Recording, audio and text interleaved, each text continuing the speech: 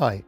On the 5th and 6th of June 2024, I'll be speaking at the largest AI event in Asia, Super AI in Singapore at the iconic Marina Bay Sands.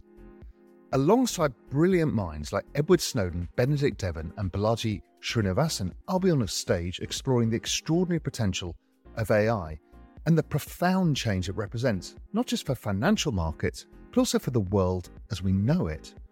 With over 5,000 attendees and over 150 side events, Singapore will become a vibrant hub for a full week from the 3rd and 9th of June. Visit superai.com to register and join me with 20% off tickets using the code REALVISION. Use the link in the description and I'll see you there. It's going to be incredible.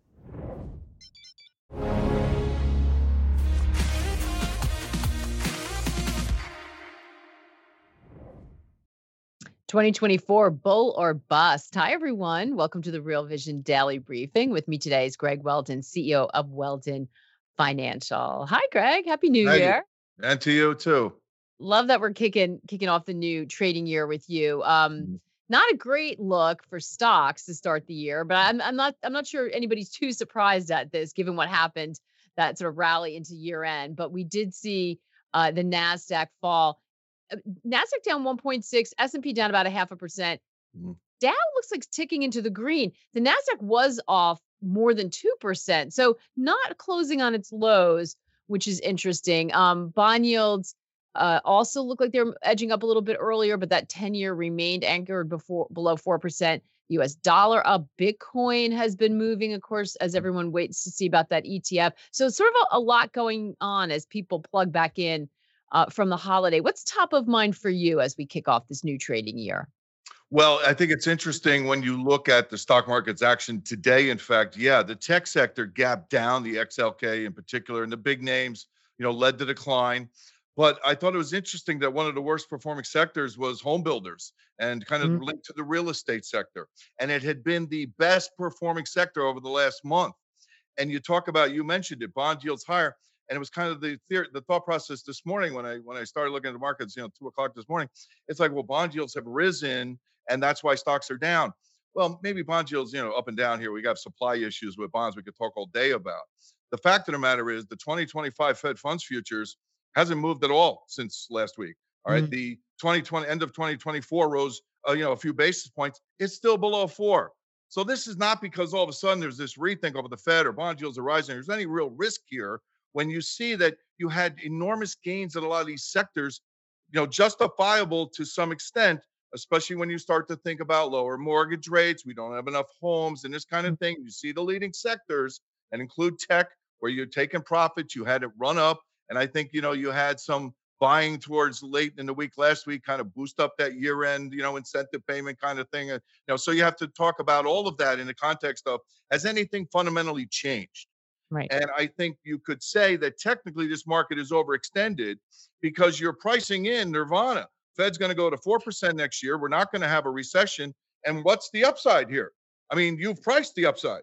So you deserve to have some kind of correction. The dollar really kind of was the leader of the pack in terms of the importance of the moves because it bounced from a key level. It looks like a longer term breakdown.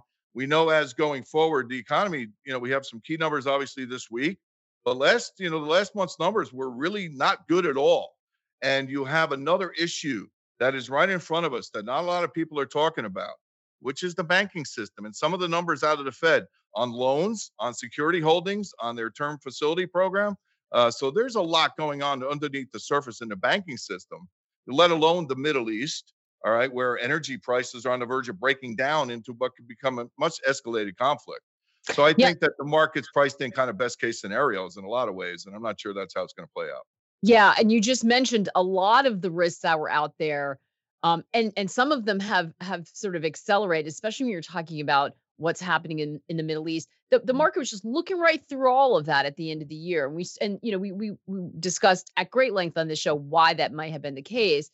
But it sounds like you think the markets or investors are too complacent. Complacency is the exact word I would use. You nailed it on the head here. I mean, it is. And when you kind of think about the Middle East, it's not just the Middle East.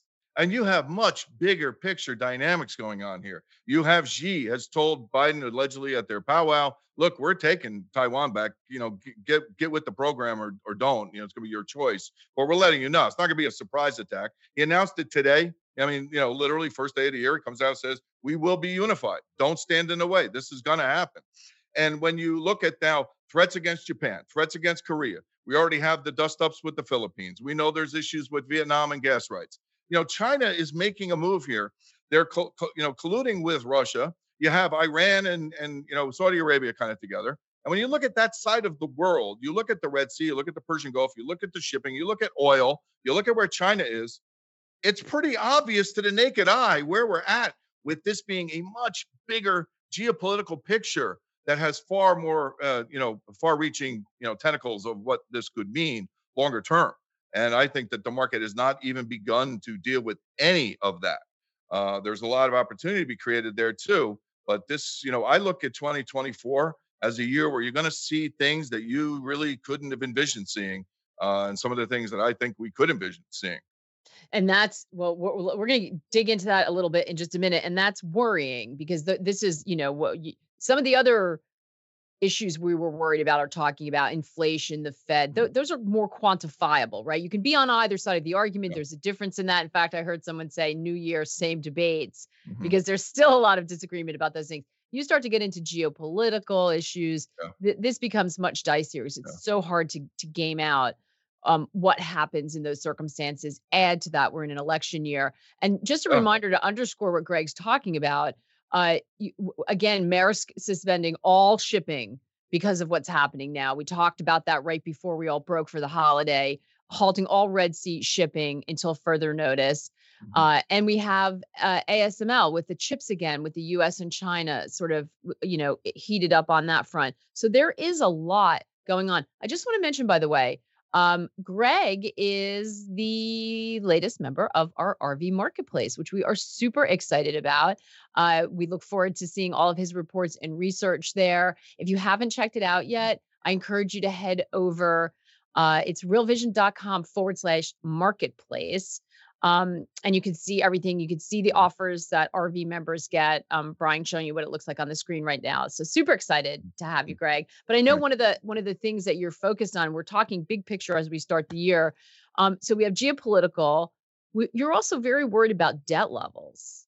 Record amount of debt posted in 2023, $307 trillion. Try and sink your teeth into that number. It's astronomical. And of course, this is one of those things, same conversation at the beginning of every year. But this has reached a kind of a critical mass point to me when you're talking about the trend in interest rates, which has gone from a 40-year downtrend to the new uptrend. So in that context, you're going to have stress, and I think people understand that. But it gets really specific here in the U.S. And not to be a gloom and doomer, but we get paid to assess risk, and here's where the risk is. All right, right now you have a situation where you're looking at the banks in particular. You saw recently over the last 3 weeks they bought $92 billion worth of securities, and loans are down by around $20 billion. You look at what's going on with small banks. Their deposits are exactly where they were 2 years ago. They have not changed at all. You're within hundreds of millions. It's really tight, right, to 2 years ago. In the meantime, lending has gone, off the chart. And the growth now on lending is about $250 billion a year right now for small banks, what the Fed classifies as small banks, whereas deposits are now shrinking at an unprecedented level. And what happens? All of a sudden, the Fed's term funding facility, which is kind of the emergency thing they set up back in March for ABB, right, is getting tapped. $20 billion in the last 4 weeks. It's at a new high of close to $140 billion. I look at this as like, this is sending a signal that we have some issues in the banks, probably in the small banks. So who cares? Small banks, right? Well, 1990, small banks were 15% of all loans. Now they're 42% of all loans. And that goes to the extent that commercial real estate, small banks, hold 80% of the commercial real estate loans. And there's like 1.7 trillion, maturing in the next year and a half. When you look at the debt maturing in emerging markets, it's off the charts. Even in the industrialized nations, look at something like 13 trillion in debt that matures in 2024. So you have real issues with interest rates, low interest rate debt that is, going to have to be refinanced, especially in emerging markets. It's huge in 2024. So these are a lot of the risk points that are more kind of, the things we're used to seeing in terms of macroeconomics, aside from the geopolitical, aside from what you mentioned, which can't be understated, the division in this country and the potential for civil unrest in the political situation is going to be a circus in 2024. Which is, again, is not something that we are used to discussing as a risk when you're talking about developed countries, certainly the U.S. I mean, the idea of civil unrest is something that we usually talk about in different parts of the world. So that is a risk. Maggie, that opens the door for China here. They want to take Taiwan. I mean, we're too busy with our own situation. You got people flooding in the country. I mean, it's a mess. We look weak, geopolitically. We pull out of Afghanistan. They're in there immediately building a road into Africa. Why? For resources, So the degree to which this political situation could be kind of the smoke screen that allows China to really break loose here. Hey everyone, we're going to take a quick break right now to hear a word from our partners. We'll be right back with more of the day's top analysis on the Real Vision Daily Briefing. Yeah, when we are going to be, focused on that and touching on the geopolitical aspect of this as we move through the year, because it's going to be very important. And it's that sort of when you're looking at the risks for the market, something that's high up. Talk to me a little bit, Greg. By the way, for those who are watching on video, there he is. Okay. Skype is just very unhappy these days. So we're freezing a little bit, but as long as our audio is okay, we're going to keep going. So don't worry if it's not your eyes, people. Yeah. We're all slow to move. It's not the new year. It's us, but we're going to persevere. So in terms of the, and I think the Crypto RX on the YouTube chat is, I think, underscoring some of what you're bringing up, Greg, saying the bond market's broken, housing market is breaking, unemployment is rising. How is there an argument for being bullish? So I think that it's really important as we talk about these risks, and you mentioned it before, that you have to watch out for the risks and understand the probabilities, but in volatility, there are also opportunities. So how are you thinking about the markets here? Are we going to see that continued volatility? Are you taking a bearish posture, or do you see opportunity in some of these areas? Yeah, I don't think you can be bearish here. I think that is corrective mode if we have a downside move, at least for now, until something gets uncovered with the digging in terms of banks or geopolitical pops off or something. Certainly could exacerbate what would have been a correction and make it something worse. That would be my kind of fear here. I think that when you look at the Fed and you look at where inflation actually is, all right, so you're, let's call the core rate 4% and the Fed's, 5.5%. All right, they're where they want to be, sufficiently restrictive. Inflation falls below 3%, which is a very real possibility. I mean, let's look at gasoline, right? The 2-year moving average of gasoline right now has fallen below the level we've seen in 2 years. So these are new lows. And now the base effect in gasoline is going to start kicking in. And it was kind of the one thing that could have led inflation higher that now is probably going to remain a negative.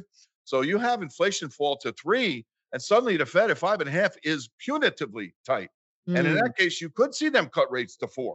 So that you can't really necessarily be bearish in that situation because, if the market corrects, then the Fed would tend to maybe start to even talk a little dovishly as opposed to, just kind of this shifting of the narrative. It becomes outright dovish rhetoric, which we really haven't seen yet.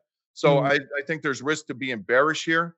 I do think a lot of this keys off the dollar. The dollar holds the key here, and that kind of links back to the Fed, and it links back to what's going to happen the next time there's a problem. And that gets back to the banking system, of course, again, because what happened back in March? Well, in March, outside of 3 weeks in 2020 at the height of the pandemic, the week of March when SVB failed, that's the most money the Fed printed in 1 week ever. All right, ever. They're doing QT and they print the most money ever in 1 week for 1 or 2 banks. Imagine you have a small bank issue. And that raised the question, okay, small banks. Actually, banks below 10 billion in assets control 35% of commercial real estate loans in this country. So when do you define if you have 10 or 15 banks that are 25 billion in assets, is that a too large to fail conglomerate of banks? So how much money could they print? So I think the dollar is at risk because ultimately that's going to be the lever. And I think that's what makes certain commodities attractive, certainly makes the crypto area attractive, and it makes gold and silver attractive, even though they might be kind of tied to the stock market if it gets whacked, in the initial phases here. But when I look at the bigger picture of debt and money printing and debasement of the purchasing power of your wealth, income, and paper money, it's pretty much clear to me that gold will be higher by the end of the year. So that's so interesting, your point about small banks, because it's it's not just the banks themselves, it's that connection and exposure to commercial real estate. There has been an extend and pretend, right? Like many people have come on and talked about the ticking time bomb that is commercial real estate. When they have to reset and refinance, some of these projects will not, won't come back. Some of these office parks and buildings, but it hasn't been in anyone's interest to call anyone on the mat on it, right? Because everyone's kind of on the hook. If there's a problem in the banking sector, that sort of changes, doesn't it? Because that bank that's been working with that commercial lender, who knows what happens then if we see some of them go under. Is that a motivation for the Fed to maybe accelerate its plans to ease? Do you think that they're looking at the impact the higher rates have on the banking system and they're concerned about it, even though they haven't said anything? I think that's why they made the shift they did in December. I really do. I wrote that immediately. I said, they know something we don't know, and we kind of already knew what was happening. This is the very early stage of this flip in the long-term, the funding facility they use, right, that they just opened in March. And this is something I've been all over. So I think that's exactly why they shifted. All right. There was no reason they had to do that other than something we don't know, because inflation at 4 doesn't warrant them saying we could see. Not only did they reverse, they were more dovish than the futures market was, which was really dovish. That's what was shocking. When they went Mandelbaum, they took it up a notch big time. And when you talk about that too, we cannot forget the fact that since the middle of 2021, you have the Fed, the Treasury has increased the public debt by $9.97 trillion. It took 37 years to create $9.97 trillion from 71 to 2007. It took us 14 quarters to increase the debt by that much. Not only that, in the last quarter, third quarter, federal debt, which, public debt, let's call it what it is, public debt up $835 billion, one of the largest quarterly increases ever. All right. Coming on the back of one of the largest quarterly increases ever. They're still doing it. Transfer payments are still $4 trillion annualized. All right. They're still spending money like crazy. The problem is that public debt held by the public rose by $870 billion in the last quarter, which is the second highest ever. So when does this become, we're a bankrupt country that can't afford to help these other countries anymore? And we really, we have all these now new obligations to all these people flooding into the country. And yet what we're doing is taking from the people that might get Social Security in the future so we can pay our obligations now. And we're basically borrowing from the future to pay for now. And we're borrowing from the public and then selling them the bonds back. And then, we're going to devalue the currency that those bonds are priced in. Does this not begin to sound like if this were an institution, these people would be going to prison? I mean, this is kind of like, you might call it the biggest Ponzi scheme in human history. So, you have to keep that in mind too. The U.S. debt is problematic. And I think it's come to a point where it's going to have to be dealt with. Yeah. And as you say, the important thing for investors is what happens to the US dollar in that 100%. In that situation, because we haven't seen that. We had a lot of conversations about that. We always come back to people saying, well, there is no alternative. But we've got some interesting stuff happening with crypto. So let me get a question here. By the way, welcome back, everyone in the chat. We missed you. We hope you missed us. And I hope everyone had a great break and a chance to reset and refresh, because we are going to need it, as we see from this first day. So Ralph asking, but others are too. Any thoughts on, I'm going to separate these, Ralph. He's got a whole list of them, but any thoughts on Bitcoin? And Federico asking, since everyone seems bullish on crypto now, isn't this a signal for having the opposite reaction from the market? So how are you thinking about crypto here, especially with that potential ETF? Of course, we don't know. It's not a given, but a lot of builds up that perhaps it's finally going to get approved. How are you thinking about crypto here, Greg? There's a lot going on there, and there's a lot of uncertainty. You got the halving coming up potentially, maybe around April, and how that's going to affect the supply. To me, it's a simple supply demand function like any other market. Right now, demand is rising, supply is kind of static. And you went through a period where kind of the cost of production, if you will, was above the price, right? So I think that we got bullish at around 21,000, I think, on your program, and we said 47 to 48 was our first target. We're kind of there. So a pullback now would seem to be technically warranted, but this is long-term technicals too that are kicking in. I see Bitcoin ultimately at new highs, and I think it could happen fairly quickly in the first half of this year. So we're bullish there. I'm actually maybe even a little more bullish on Ethereum for its wider uses, and it doesn't it has it doesn't have some of the quirks that Bitcoin has too in terms of that. It probably could take in more money even, but the extent to which this is still a market that a small amount of money coming in could drive it a lot higher. So I think that we're bullish. It's just that simple, and it plays in with the dollar too. Exactly. And then you asked about the dollar because let's give you another scenario where Bitcoin and Ethereum would really benefit from this. All right, because we're talking about you have a political chaos here in the U.S. You have division, like we've never seen before. All right. At the same time, now you're talking about a situation with the debt, where all of a sudden now you have refundings that don't go well, the dollar gets hit, interest rates are going up, and this is kind of hurting the economy. I mean, would there be a perfect time for China to play the dollar card?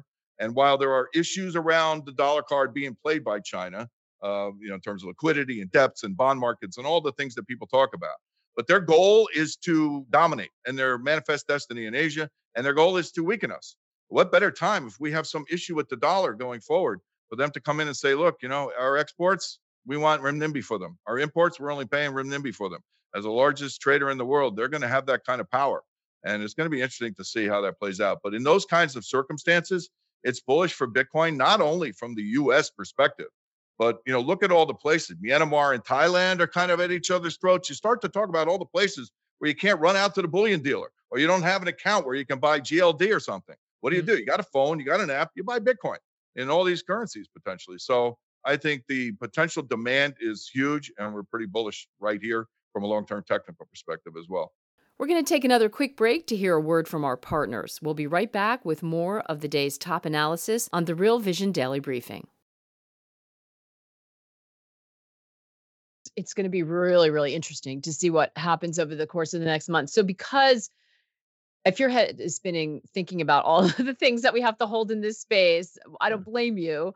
But in addition to the marketplace and trying to get all of our great partners in one place where you can kind of dive in, we are also, January is going to be Education Month here on Real Vision, because we really, I think Raul put a video out saying we've just all got to really make sure we sharpen our skills and understand what's happening. So week 3 will be crypto. We will be talking all about crypto from an education point of view, not just the news flow. Ash and Artur will be doing that as well, and we will talk about it here, but there's an education portion to that.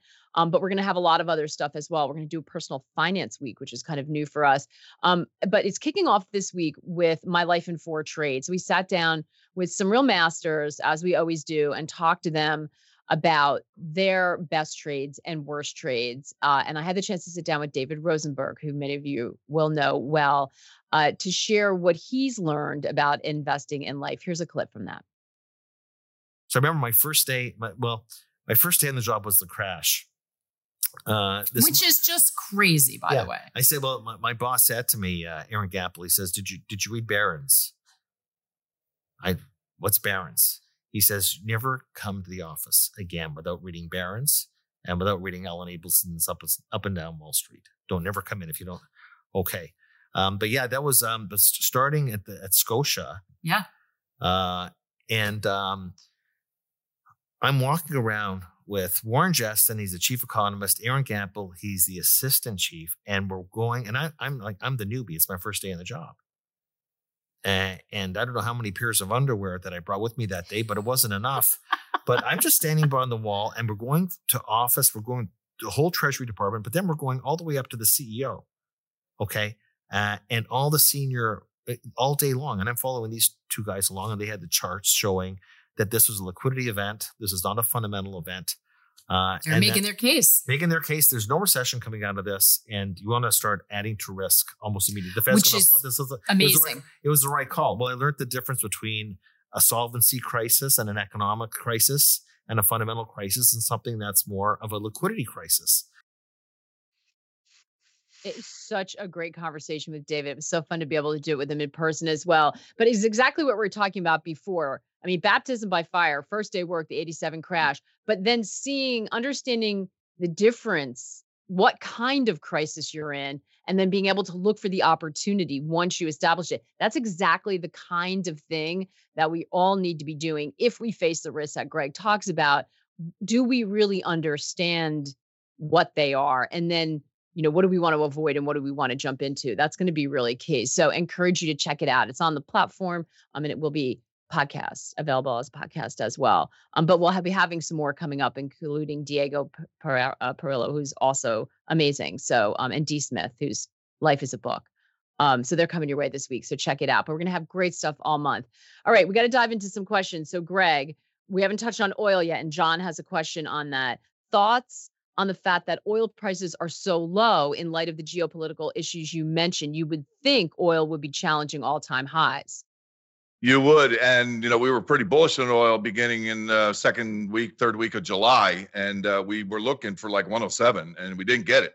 We got a nice rally, made a little bit of money, not as much as we had hoped. But I think, the problem with this thought process is that in July, it was bullish through the fourth quarter because you had a supply deficit, and it was significant, about 2.5 to 3 million barrels a day. So you're drawing down inventories, which has taken place. But the market kind of got ahead of the next turn. Frankly, I was a little surprised by how quickly we got ahead of the next phase, which is kind of maybe a supply build to some extent. But I think the bigger picture in oil is really interesting to me. You're on the verge of a breakdown. First of all, I watch Brent, North Sea Brent really religiously. And, anywhere below, say, 72.67 is kind of a key low that we've seen in the March futures contract. If that level gets taken out, you're already kind of rolled over. The moving averages are turning down. Technically speaking, it doesn't look good.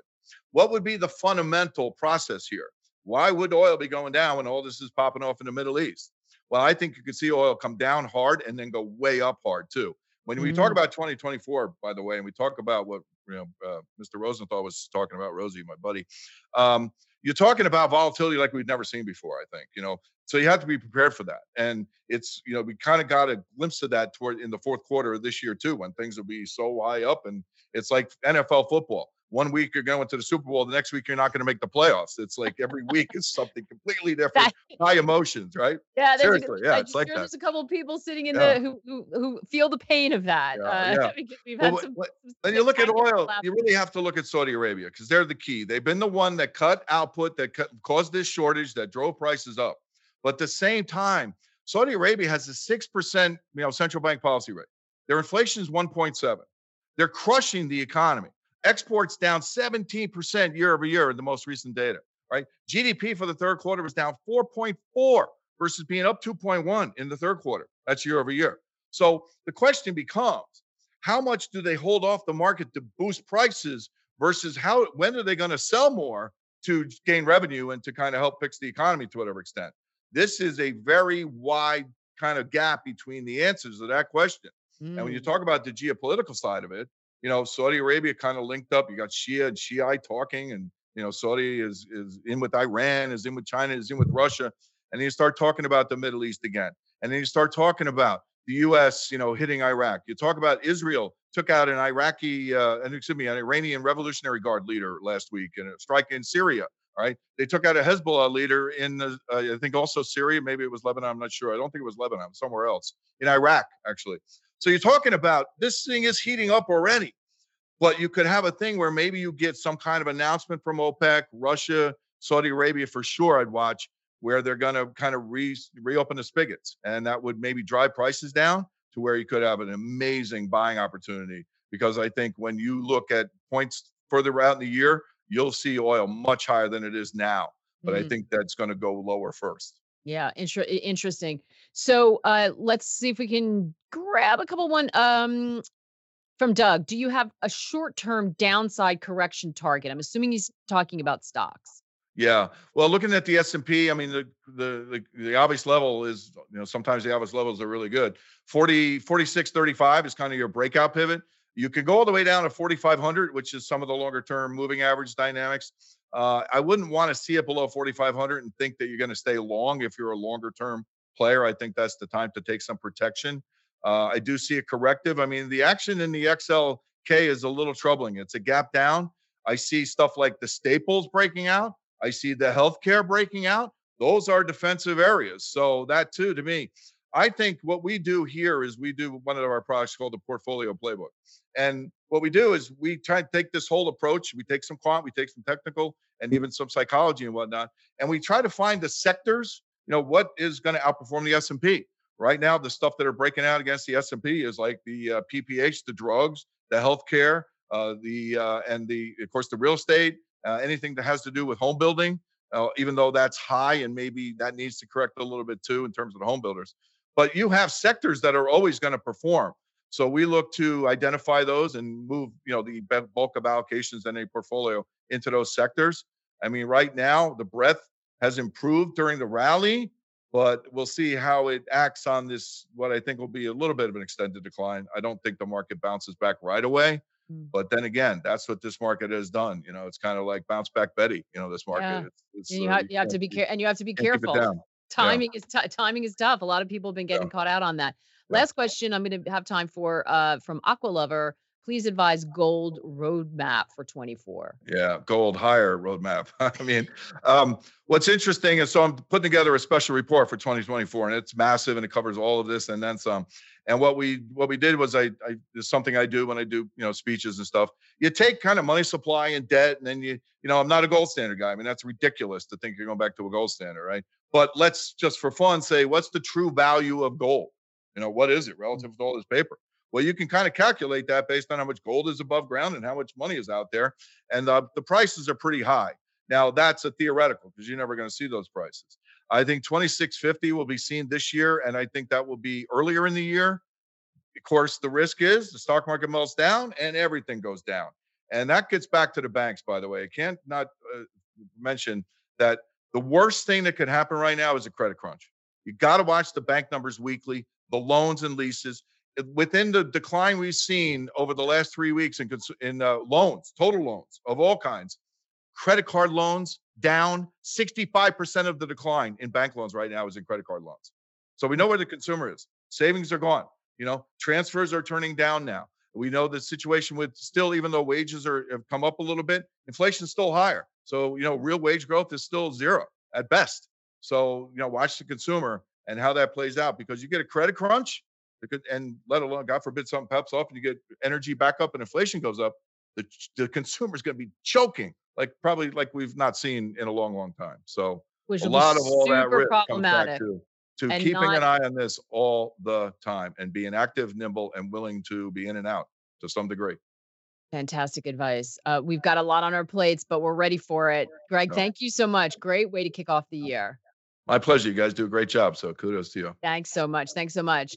For everyone watching, as I said, January's Education Month. We'll have more coming your way, and we'll tell you a little bit more about what's in the box. And if you are not a Real Vision member, sign up for free so that you make sure you get all the notifications and stay on top of what's coming your way, right? Knowledge and network. We're going to give you the tools to help you get through this. Happy to be back with everybody. Thanks for joining us. We'll be back same time tomorrow. In the meantime, take care and good luck out there. Hi.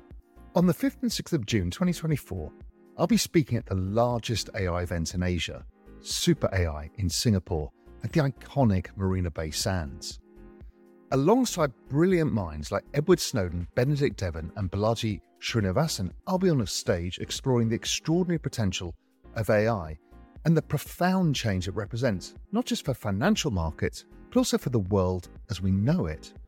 With over 5,000 attendees and over 150 side events, Singapore will become a vibrant hub for a full week from the 3rd and 9th of June. Visit superai.com to register and join me with 20% off tickets using the code REALVISION. Use the link in the description and I'll see you there. It's going to be incredible.